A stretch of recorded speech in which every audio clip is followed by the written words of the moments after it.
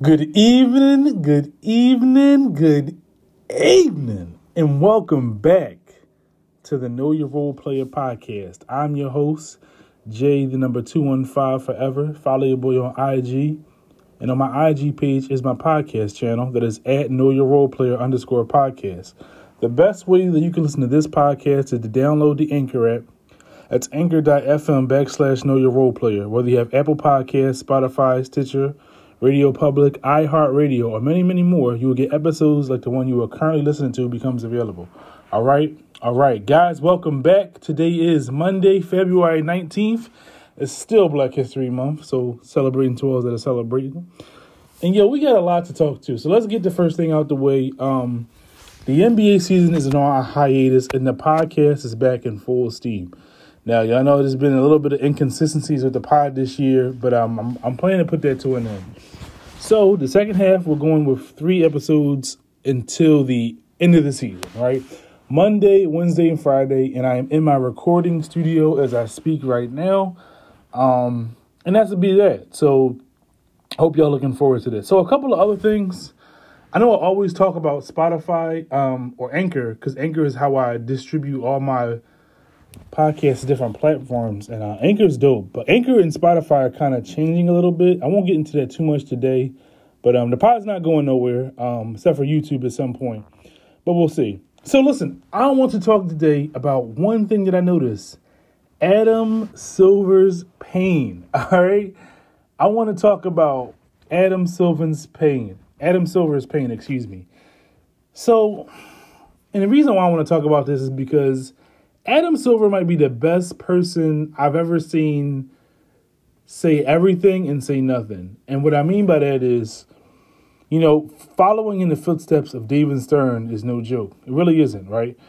And I thought he did a really good job. He's had his controversial things he had to go through. He's had a lot of different issues he had to deal with. But I think he's always been pretty fair with the players. A lot of times I would always say Adam Silver has been a little too nice or a little too lenient. But, he's a pro player person, and I get that. But he's also pro league. And the All-Star Weekend is a big deal, right? You have to understand the All-Star Weekend is right at the end of football. And so as a consumer, you want to look at the NBA because the NBA, it's like a couple of versions of fans. It's like the NBA casual, the NBA super fan, and then the regular sports fan. So the NBA casual, he starts in August. He starts in training camp, and he's riding with your team through the season, right? Then you got the, the super fan that, he follows his team only. Now you have another guy that just kind of picks up after the All-Star or right around the All-Star break. And what's so important is, I don't think the reason why people don't understand how much Adam Silver wants this weekend to be special is because the NFL does not respect the NBA, right? And that's not Adam Silver's problem. But Adam Silver's problem is if the All-Star Weekend isn't special, he cannot grow his audience, right? I'm going to be honest with you. I think the NBA has been inflating some of their numbers with projections or new things. The NBA is doing good, right? But again, will it ever become better than the NFL? No. But it does need to grow and get more popular because a growing sport gets everybody more money. Now, with all that being said, All-Star Weekend needs some fixing. Adam Silver has spoken before, time and time again, how he wanted All-Star Game on Sunday to be more competitive and just how he wanted the event to be better, right? And we got the exact opposite of that. We got the highest scoring game of all time, 211 to 186. The competitiveness is getting worse. And I'm going to say this. I understand the players from this only point of view. There was a report that the players do want to get paid during the All-Star Game. Okay, so that's a labor issue, and I don't dismiss that. But I do feel like there has to be a joint, there has to be some type of partnership between the players and the league to try to make this game right. It's bad. It's really bad. Listen, I love basketball. I'm what you call a hoop head. I watched it because I had to watch it, and I didn't watch it. I watched the 10-minute version extended. I seen the first quarter. I seen the second quarter. But it wasn't good, man. And if somebody that just loved football and wanted to check out another sport and they watched that, they would be like, yo, this is trash, man. And again, I'm fair what the NBA is. I understand what the NBA is. I'm not the guy that complains about all the three-pointers and the dunks. I've seen these guys compete. Again, UCLA runs, Drew League. I've seen these players compete in non-NBA leagues and play very hard and competitive basketball. And when I go back to Adam Silver's pain to kind of give this a full circle moment, he said something after the game. He was like, well, congratulations to the East. You scored the most points ever in the All-Star game. And I actually heard disappointment. And what was surprising is that Adam Silver does probably a remarkable job almost never showing emotion. While understanding and caring of certain issues, he never actually kind of shows, how he feels. And it's not about him. It's always about the league. But I think he's like, he sounded disappointed. For the first time I've ever heard, I've heard pain in Adam Silver's voice. I did. His body language, it was like he was legitimately disappointed. And it needs to be revamping. So it starts with a full circle moment, right? And we'll start from Sunday and we'll kind of move back. After the tragic passing of Kobe Bryant, we got a really good competitive game where I thought out of respect for Kobe, they just competed because Kobe was really big on competing in All-Star games, right? If you look at any Kobe interviews, he's big on All-Star games being competitive because, again, when I say he gets it, he gets it. You just want to see the best players, what they do if they're all on the court. And, again, even All-Star defense isn't like NBA Finals defense, but just compete. Just raise the intensity level. And, again, how many times have we had this conversation? And so, like I said, if it's a labor issue where guys want to get paid, I'm not dismissive of that. I'm always pro-player before I'm pro-owner. The owners are billionaires. The players come from nothing trying to be millionaires, right? So I'm going to be on the player side. But with that being said, it is just bad. Again, I love basketball. And if I had to show somebody that was a football fanatic, watch this game with me. It's All-Star Weekend. They would say it's absolutely dog trash, right? And so let's go back to Saturday with the dunk contest. It's two ways to look at the dunk contest, right? Way number one is that, you could feel like they've been doing the dunk contest for so long that you've kind of seen every dunk. But the other side to do it, and I gotta get on Stephen A. Smith. He said LeBron James has ruined the dunk contest. Now, I know exactly what he's talking about. He's referencing LeBron never competing in a dunk contest and kind of maybe being the star of stars not competing. So in that sense, I understand. But I got to be honest with y'all, LeBron isn't the reason why the dunk contest is just fell off a cliff, right?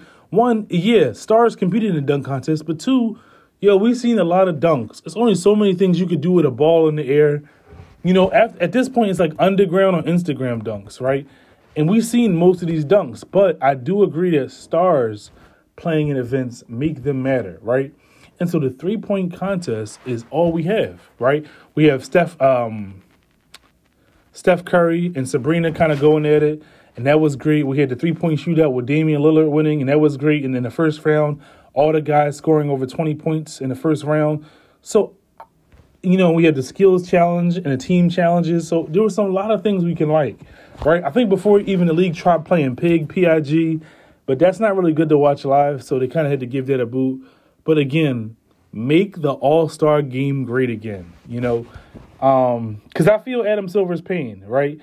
And that's pretty much how I feel about that. So going back to Saturday, we had Steph Curry, and Sabrina kind of go at it. And the takes was taken. So I think Kenny the Jet Smith is great. I think it's easy to pile on somebody when they say something that just doesn't come out right, or when they just make an honest mistake, right? And Kenny might have been feeling himself and might have been, just enjoying himself that night, and, power and respect to him, but I think he kind of missed some stuff, right? So when Steph Curry was shooting and Sabrina, who, again, had the second highest total in three-point makes from the NBA three-point line behind Steph Curry, right? He was kind of saying, Kenny the Jet Smith was kind of saying, well, she should have shot from her three-point line, but she didn't want to do that. The whole point, and again, it's not Kenny, well, it is Kenny's fault. The whole point of them going at it was kind of to destigmatize women's sports, right? And again, it's not about can she play in the NBA, but it's about can she shoot as good as any man can shoot in the league? And yeah, she's one of the best shooters in the league, man or woman. That was the point. Listen, she lost to Steph Curry by 2 points, y'all. 2 points. All right. But again, out of everybody else outside of Stephen Curry, she had a better score than them. And if she's in it again and she's allowed to actually go at it with them, I can't say she's finishing no worse than second place, man. Again, to beat Steph is almost impossible because this dude's the greatest shooter ever. I would like the Steph and Damian Lillard contest to happen eventually, but we'll see what happens. All right, now, back to the dunk contest real quick, and I want to say a couple of things. LeBron James is not the reason why the dunk contest fell off. It fell off because of stars. So with that being said, I want to credit Jaylen Brown for playing. Now, Jaylen Brown's dunk contest was not good. It was bad. But I appreciate the ability to be vulnerable. I appreciate the ability to say, hey, I'm going to go out there. It might not be great. He was talking about how the LED lights were kind of tough for him to perform certain moves. But just the fact that he is a star player, all-star player, that he went out there, I got to commend him because other than the three-point shootout, guys do not want to go out there, right? A lot of the league is kind of looking cool and being cool, and I just appreciate when a guy just says, you know what?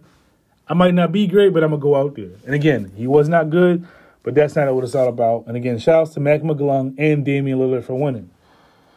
So what is our solutions? We have to make the All-Star game competitive. I'm fine with East versus West. I thought the team Giannis and team LeBron kind of ran this course. Let's just East versus West. And honestly, the West has a better team, and the East won by like almost 25 points. So what do? We can do a couple of things, right? We can A, shorten the game. B, that target score fourth quarter, it still didn't raise the intensity. So C, if it comes down to money, it comes down to money, and business is business, right? And so if there is a number that the players want, fine. But, y'all got to compete.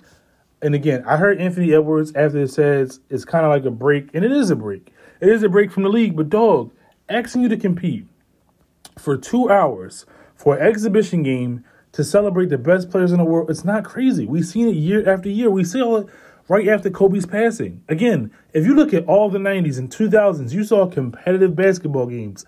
They didn't play world-class defense then, but they were trying. There was some pushback. There wasn't just these corny alley-oops and just guys just running up and down the court.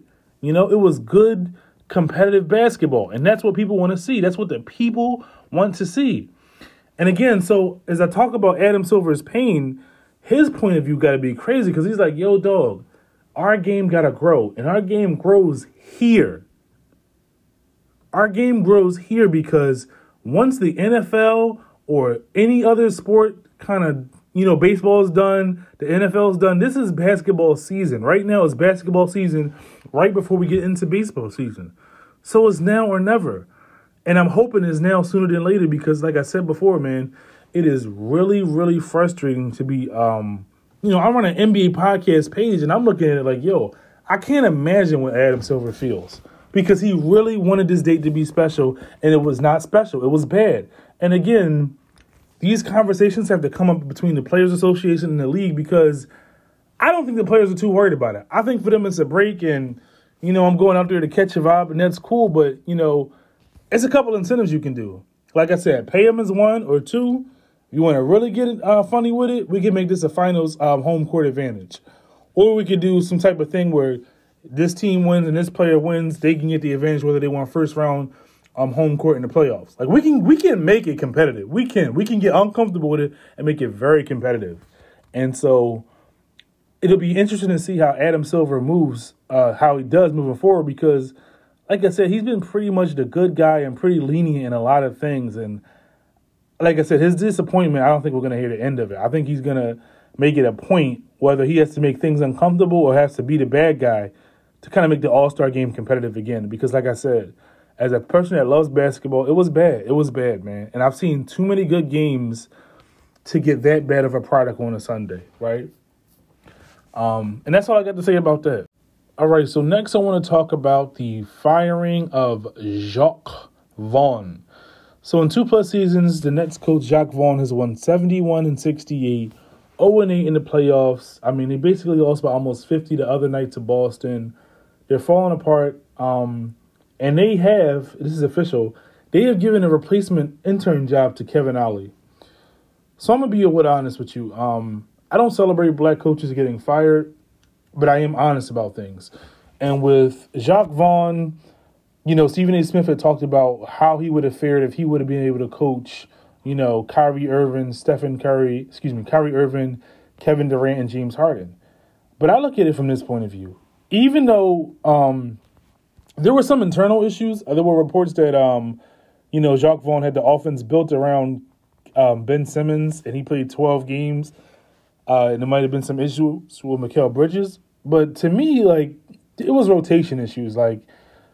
So first, Jacque Vaughn was not really a fan of Cam Thomas. Then you kind of saw Cam Thomas really, really playing well. And Jacque Vaughn was very hesitant to continue to give him minutes, to kind of empower him, when most people said, hey, this guy has got some talent. And so I don't know if it was him, but eventually he does give him the starting job, right? And then you got, they have so many pieces that coaching is really important, right? To me, they have enough talent to be a 500 or better team, and they're underperforming. Now, I thought it was a little weird with the build a team around Ben Simmons, because when I heard Jacque Vaughn talk, he didn't sound like a fan of Ben Simmons, right? He was kind of making this guy come off the bench and I don't believe in you. And it's kind of interesting because when Ben's back, he kind of dominates the ball, and Mikal Bridges becomes a little bit more of a spot-up shooter. Now, he gets easier shots from the three-point line, and that's cool. But how the Nets view Mikal Bridges is they want him to be an all-star and kind of want him to be their 1A guy.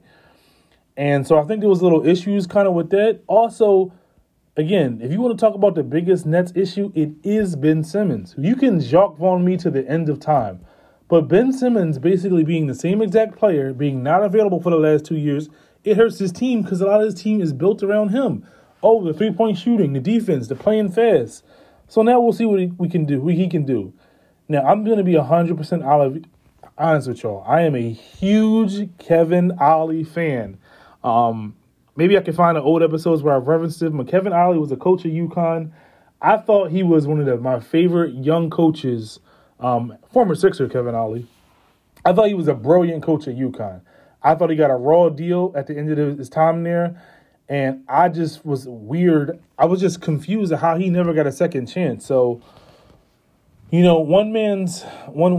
of one man's term is the beginning of another man's term. And again, it's unfortunate that Jacque Vaughn lost his job, but again, rotations. Even off the bench with Lonnie Walker not getting no minutes one game and then getting 25 to 30 minutes the next game, there was no real continuity, right? And again, there was so many guys on his team, but the other part is front office didn't want to get rid of these guys. So then you got guys like Dorian Finney-Smith, who finally starts towards the end of the season but wasn't getting burned. There was inconsistencies with the rotation. That's issue with me, number one. Issue with number two is when you start to get blown out and losing games by 10 and by 20, and you just, the margin of error is just really bad, that goes back to the players playing hard, and you have to ask yourself a simple question. Did these players quit on a coach? And if they did quit on a coach, you have to decide whether this coach is worth fighting for, or we have to make a emergency change and just change some things up, right? Because, look at it like this. Let's look at the last couple of games, all right? So right before the All-Star break, they lost to Boston, 136 to 86. You got blown about 50. You lost the game right before about 8. Then you won against the San Antonio Spurs, who are one of the few teams that are worse than you. Then again, lost to Dallas, lost to Golden State. You beat the Sixers, lost to, it's just inconsistencies. And again, they're not a good team. Again, it's all not his fault, but again, the inconsistencies with the rotation was my biggest issue with Jacque Vaughn. The development of certain players. You can get more out this roster. And so with the interim coach of Kevin Ollie, I believe the Nets roster I really hope to give this guy a chance. That's all I'm asking for, right? Because there is talent on his roster. They got to be honest with Ben Simmons. Again, if they're not getting what they want, bench. All right? Defense and being aggressive. This dude is doing that dumb stuff where he's taking 2 shots a game and hogging the ball waiting for a shooter to get open. Bench. And again, Kevin Ollie is a straight shooter. He pulls no punches, and he tells it like it is. Now, you either will or you won't like that. Jacque Vaughn did a little bit of that, but again, I like Kevin Ollie. I think this is a good change, and I'm really rooting for this guy, and I'm hoping that the Nets can find some type of continuity between the front office and their roster and the coaching staff, because, again, there is talent there. I do believe there's enough talent. They shouldn't be 21-33. They're outside of the 10th place and they wouldn't even make the play-in tournament right now. So, yeah, the roster definitely needs improvement, and a change was due. And listen, they decided to make that change now. Whether you think it's fair or not is interesting, but I don't have a problem with it just because I've watched the Nets play a lot, and I just felt like you can get more out of what they were given between that team, right? All right, so last but not least, we're going to have our news and notes from around the NBA. So let's go 5 points of emphasis. Point number 1, Mike Conley and the Minnesota Timberwolves have agreed to a 2-year, $21 million extension. The deal keeps Conley stabilized in the Western Conference, where the Minnesota Timberwolves are number 1 seed. This is a really good deal because Minnesota needs to see what they got in the playoffs, and stability is most important. And they're going to have a lot of franchise moves coming up as far as the extensions of Towns and Edwards with Gobert, but Conley is playing really good. All right, he's shooting 44% from the three-pointer, the best of his career. He's also shooting a record 59% from the field goal percentages, also the best of his career. And he also ranks second in assist-to-turnover ratio in the league, trailing only to Washington's Tyus Jones. So, he's not a superstar by any means, but he's just a smart player that will not hurt your team. And that's really important for Minnesota, who has a lot of guys that can have some boom or bust, up and down times. It's really good to have stability at the point guard. So, again, congratulations on Mike Conley. I wouldn't even call him a role player. He's a role player now, but at his peak, he's probably an all-star-ish player. But just, again, congratulations to him. All right, a couple other things, man. LeBron is an interesting guy because there's nothing dumb about LeBron. There's nothing dumb. He's a very smart individual. But I just feel like he either says things to get a gist out of it, or he just can't help what he says sometimes. And so he talked about the end of his career, how he wanted it to go 2 ways. Either again, I don't want to misquote him. He talked about having a farewell tour because, for the fans and being on the journey with him that many years, and he thought that would be dope. But he saw also Tim Duncan in it. And so the reference of Tim Duncan in it would basically be just retiring and kind of not falling off the face of the earth, just kind of disappearing and not being heard from again. That is not LeBron James, Mans love attention, all right? He is getting a farewell tour, all right? Again, even if he didn't want to do it, the NBA going to make him do it, and he wants to do it. Dog, since when does LeBron not like attention? Since when, right? I'm not buying any of that. Again, LeBron says a lot of things. Again, I just think I don't know why he does what he does sometimes, but there's no way he's not getting a farewell tour, all right? Whether he likes it or not, and he does like it, he's definitely getting a farewell tour, and he's not going to Tim Duncan it, all right? Put the bank on it. Couple of other things. So, again, I talked about Damian Lillard. I talked about the NBA's total of 379 points. Brian Windhorst made a good point, right? And I want to wrap it up with this. So he said Adam Silver had 3 objections before the season. All right.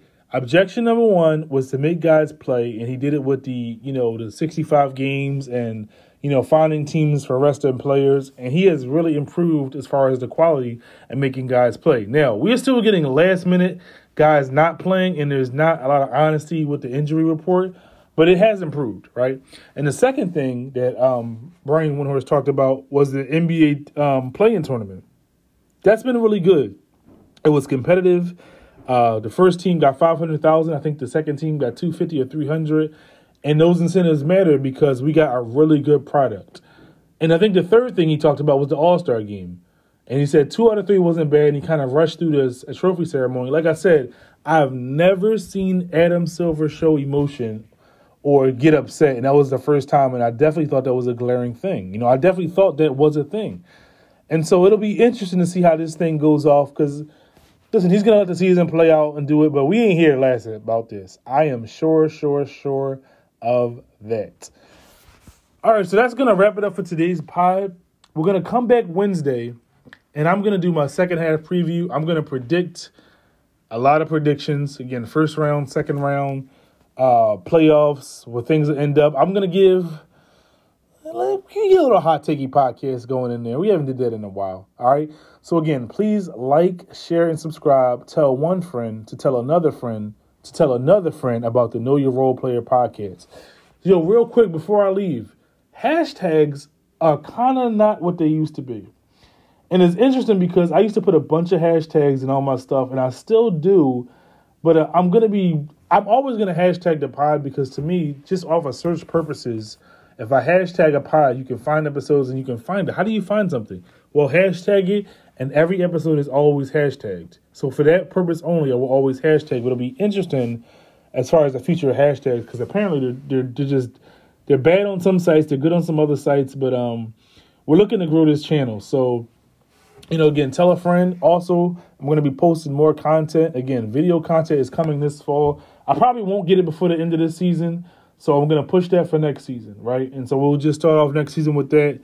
But again, I appreciate y'all for rocking with me. Let's enjoy the second half of the season. Like, share, and subscribe. Y'all be good. I'll talk to y'all soon. Peace.